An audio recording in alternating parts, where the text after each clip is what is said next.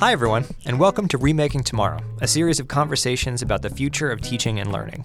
I'm Ryan Rydzeski, here with Greg Baer, and we're the co-authors of When You Wonder, You're Learning, Mr. Rogers' Enduring Lessons for Raising Creative, Curious, Caring Kids.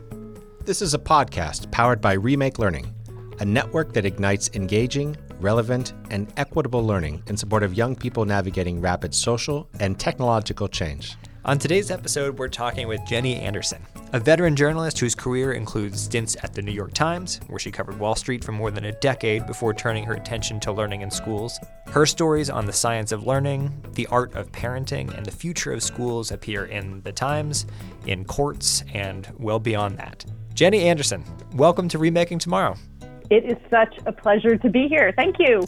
So you began as a financial journalist. You were covering Wall Street. You were an award-winning journalist in the lead up to the 2008 financial crisis here in the United States. So let's start with the obvious question. What sparked your switch to education and schools? Was it just a simple change of assignment, or did you see the two sectors as related in some way?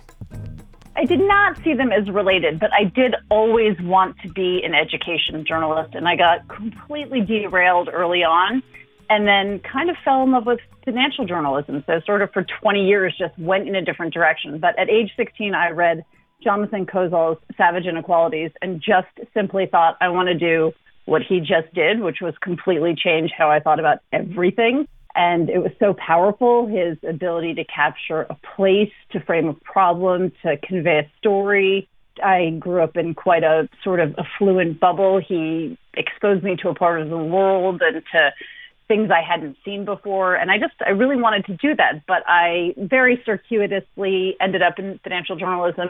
Honestly, I loved it. It was really interesting. It was demanding, and I worked with excellent people, and I learned so much every day. I mean, learning is a theme that we're all familiar with here. It moved fast, and it was constantly changing, and I covered different aspects of it. My very first beat was the defined contribution beat, which sounds so boring, and even that was interesting.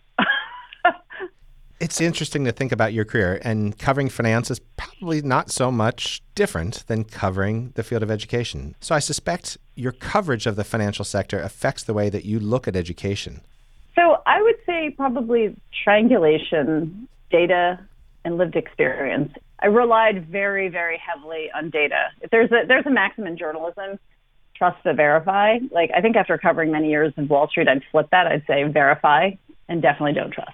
There are a lot of sharks on Wall Street. There's a pretty massive PR industry that's trying to spin you one way. A lot of people are trying to prevent you from getting information. The biggest difference is the culture, right? I think the culture of Wall Street is up or out. That's kind of the way it works. You know, you get $1 million bonus and you demand why it wasn't two. It was a fundamentally different place, but it taught me to really dig in and to question hard and to question many people, to get a lot of different people's stories. And I do think that actually all of that's extremely important for education. You ask a student about their experience in a classroom versus a teacher versus a parent versus an administrator, you get really quite wildly different stories. And from that has to come some version of what's happened. And so I do think that idea of really collecting a lot of different voices, the idea of using data as much as you can. One of the things that shocked me the most when I got to education was the paucity of information. On Wall Street, there's a ton. I mean, there's third-party providers, there's the banks themselves, public reports. There was just a lot of information to draw from. And I got to education, and other than the OECD and sort of standardized tests, I found it super challenging to find ways to quantify. I felt either big data sets or anecdotal. So that was something that I continue to struggle with that today. But I would like to think that it taught me to be tough. There's a proclivity when you're covering education. Good people are teachers, you know, parents are often doing the best they can. Like, there's a benefit of the doubt, which is useful, but I do think we have to also bring an air of skepticism and hopefully a desire to verify and to triangulate. And I hope I bring a little bit of that edge to the beat. And that's not to say, by the way, that I don't think other reporters do that. I think the best ones absolutely do. But my own personal experience would be, you know, I was pretty consistently lied to for 20 years covering Wall Street.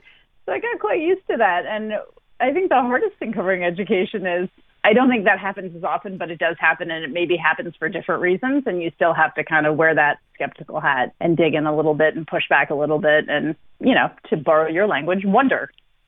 Well, this is what we need. I mean, and you take data and you talk about it in a plain spoken way, right? We're so driven by emotion in the field of education, and for many good reasons, to be sure. But we need to confront ourselves with the data as it presents the reality as it really is for us.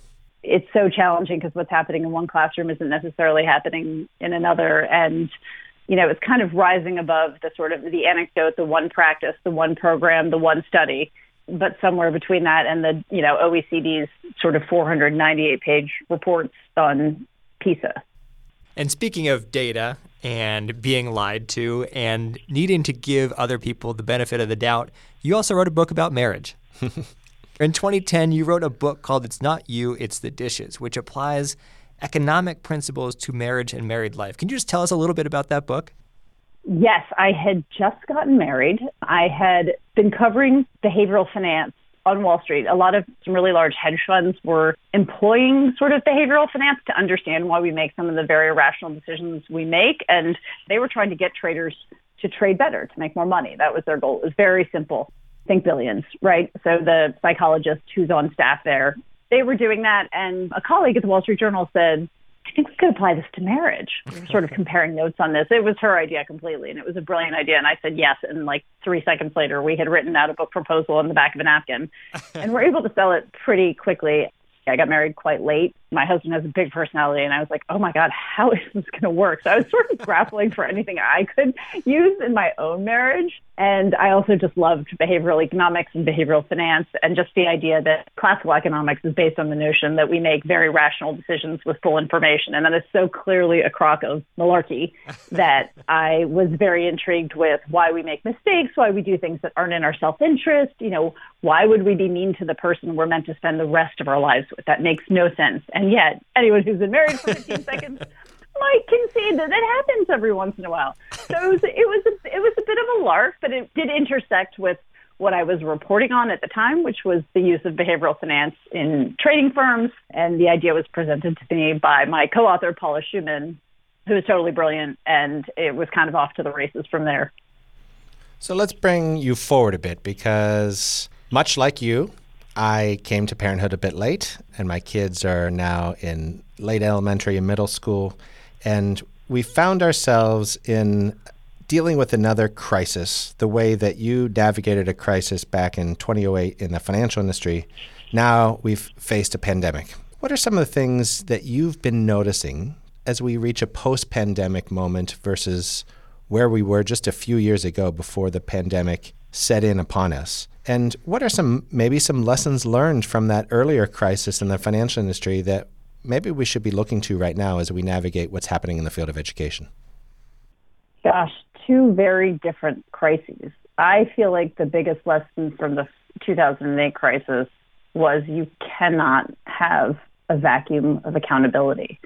Very, very few people were held accountable for what happened and the damage that was done to the economy, to people's lives, people's homes. And the institutional response to that crisis in the form of the Fed lowering interest rates and really goosing the economy has had profound negative effects on inequality. I don't know how I would relate those to the pandemic now, though I would say I would love to see some really very hard-nosed accountability about decisions to shut schools and to keep them shut for as long as they were shut. I was living in the UK for the pandemic. Schools opened much sooner. We shut in March like everybody else in the world.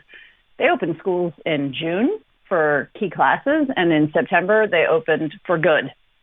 We had to shut for 6 weeks when the Delta variant came, but we were all dealing with the same science. And somehow the priority here, they got them open. So one of the things I love about journalism and journalists is the accountability piece of it. And so I really do hope to see accountability around that. I understand there was a lot of fears. I understand there was poor information. I understand the infrastructure of schools is terrible. And there was a lot of very legitimate fears. But at the end of the day, I think children paid the price for keeping those schools shut as long as they did. that we need to do better. This is Greg Baer along with Ryan Rudzeski. We're talking with Jenny Anderson, a longtime education journalist and host of the Learn It podcast. So, Jenny, let's talk about this podcast. You are a remarkable storyteller in your articles, in your books, and on this platform. And let's just talk about a sampling of some of your recent guests on the Learn It podcast. You had the CEO of a startup in India. You had folks who are bringing online learning to students in rural South Africa. You had a superintendent from the state of North Carolina, and the head of a nonprofit organization in Colombia that reaches 500,000 kids. So what's the thread that holds all of these stories and your guests together? And what is it that you hope that you and your listeners will learn as you scour the globe for stories like the ones you're telling? So funny, as you were reading that list, I was like, wow, this really, what is the thread here? But I have to say, I know it when I see it. I think I've gotten a sense of something that excites me, and it excites me for the right reasons. I think when I was younger, I was more easily swayed. I was more easily persuaded. I hadn't really developed as skeptical an eye as I needed to. And that's not to say that I've sort of mastered it by now, but I think I look for people who are trying to fix the problems I see as most acute. So those would be access, those would be equity, those would include trying to view the whole child. I mean, just to sort of borrow a term, that includes the very well-documented evidence that shows social and emotional learning underpins academic success, and that doesn't work the other way around. So investing in relationships in schools, investing in social emotional learning in any context, it pays off. I just want to find examples of this all over the world. I think the big difference in the podcast from the journalism I've done in the past is it's very solutions oriented. And so I've had the benefit at this point in my career to, instead of saying, I'm going to go after the bastards and the crooks, I'm going to take down the big institutions. I'm going to go after the big money in education, of which there's plenty, right? And there's plenty of stories to do there. And I really do hope people do them. But I think for a variety of reasons at this juncture, I'm excited to find solutions, people, and then ask how they figured it out. How did they tackle a problem? What did they do? How did that work in their context? What are the learnings that other people can take? How can those be shared? I mean, one of the problems I saw in education journalism is everything was so siloed, be it sort of the segments, ECD, K-12, higher ed, future of work, whatever you want to call it, lifelong learning. All of those are kind of segmented into their own worlds. And then the globe is segmented. There's the global south, and then there's sort of the U.S. and its totally weird federated system in the U.K. and its very centralized system. But at the end of the day, every single corner of this planet is saying, what do we need to teach? How do we need to teach it? What is the role of technology? What is the role of families? What is the role of communities? What is the role of government? These are quite universal questions. So I get inspired by innovations in different contexts of people trying to answer the question, how do we support young people to thrive in a very uncertain and very unpredictable world? I think that's the driving question I'm trying to answer.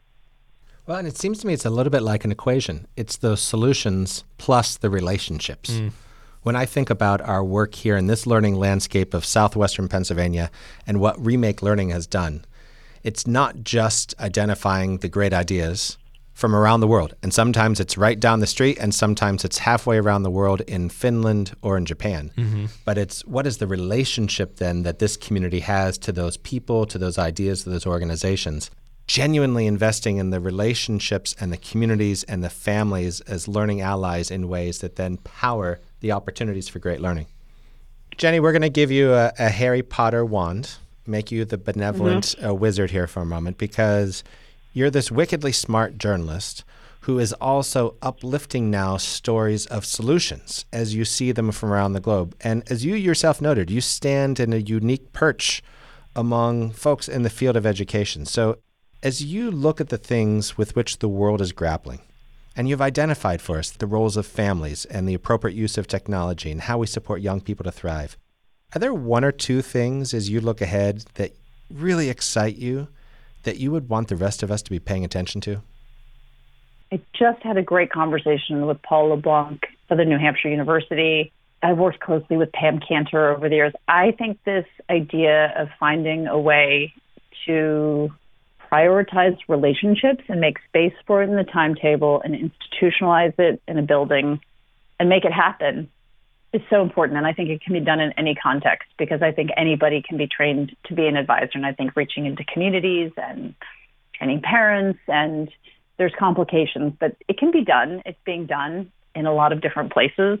To me, the advisor is the practical way of saying relationships matter and finding a way to make it happen in schools.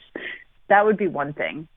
I would really like to just do away with soft skills and non-cognitive skills and call them power skills. I would like to rebrand non-cognitive skills, which is a totally absurd term, into power skills and really prioritize those in the curriculum. I think we need to help young people know who they are and how to navigate the world. And I do think that requires academics, and I do think that requires some testing. I'm not going to say we should ban all of that, but I truly believe we can make more space for kids understanding themselves and each other better, and we just have to be much more intentional about doing that. Jenny, we don't want to let you go without asking you about a new project you're working on. You're working on a book right now with a friend of the show and past guest here on Remaking Tomorrow, Rebecca Winthrop of the Center for Universal Education at Brookings. Can you tell us, maybe give us a sneak preview, what is that book about, who's it for, and how did you and Rebecca come to work on it together?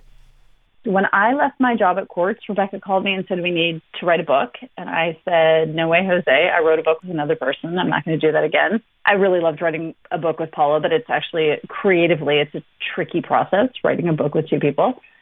And she stuck at it. She said, why don't we just talk every few weeks? And, suddenly we had a book proposal, and suddenly that book proposal was like 50,000 words long. And suddenly this seemed like a really good idea. And now it's a work in progress, and it's really hard. The book is about student disengagement and what we can do as parents to help them get re-engaged. And we are borrowing and plumbing learning science for answers to this, and we are borrowing from and plumbing some of the world's best educators for how practitioners do this day in and day out, what they've learned from their experience, from the art and science of teaching. We're talking to parents, but we're also really talking to students who have been completely disengaged with school. And obviously disengagement can have a million different faces. Ultimately, I think what we want to do is turn kids on, because they're wired to be turned on to learning. And so what does that take? Jenny, how can people keep up with you? How can they find out more about the work you're doing, get notified when the book comes out, and learn more about your podcast? They can find me on Twitter at jwestanderson. They can find me on LinkedIn.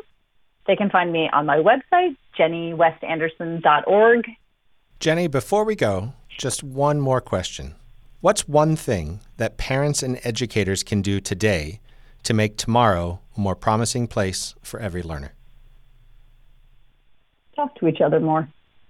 Parents and educators, talk to each other more. I don't want to undermine that it's very hard. In particular, I think for teachers who aren't trained well to do it, and parents can be quite difficult. But I say that as much as a parent as I do as a journalist, because I also have two young children, 12 and 14.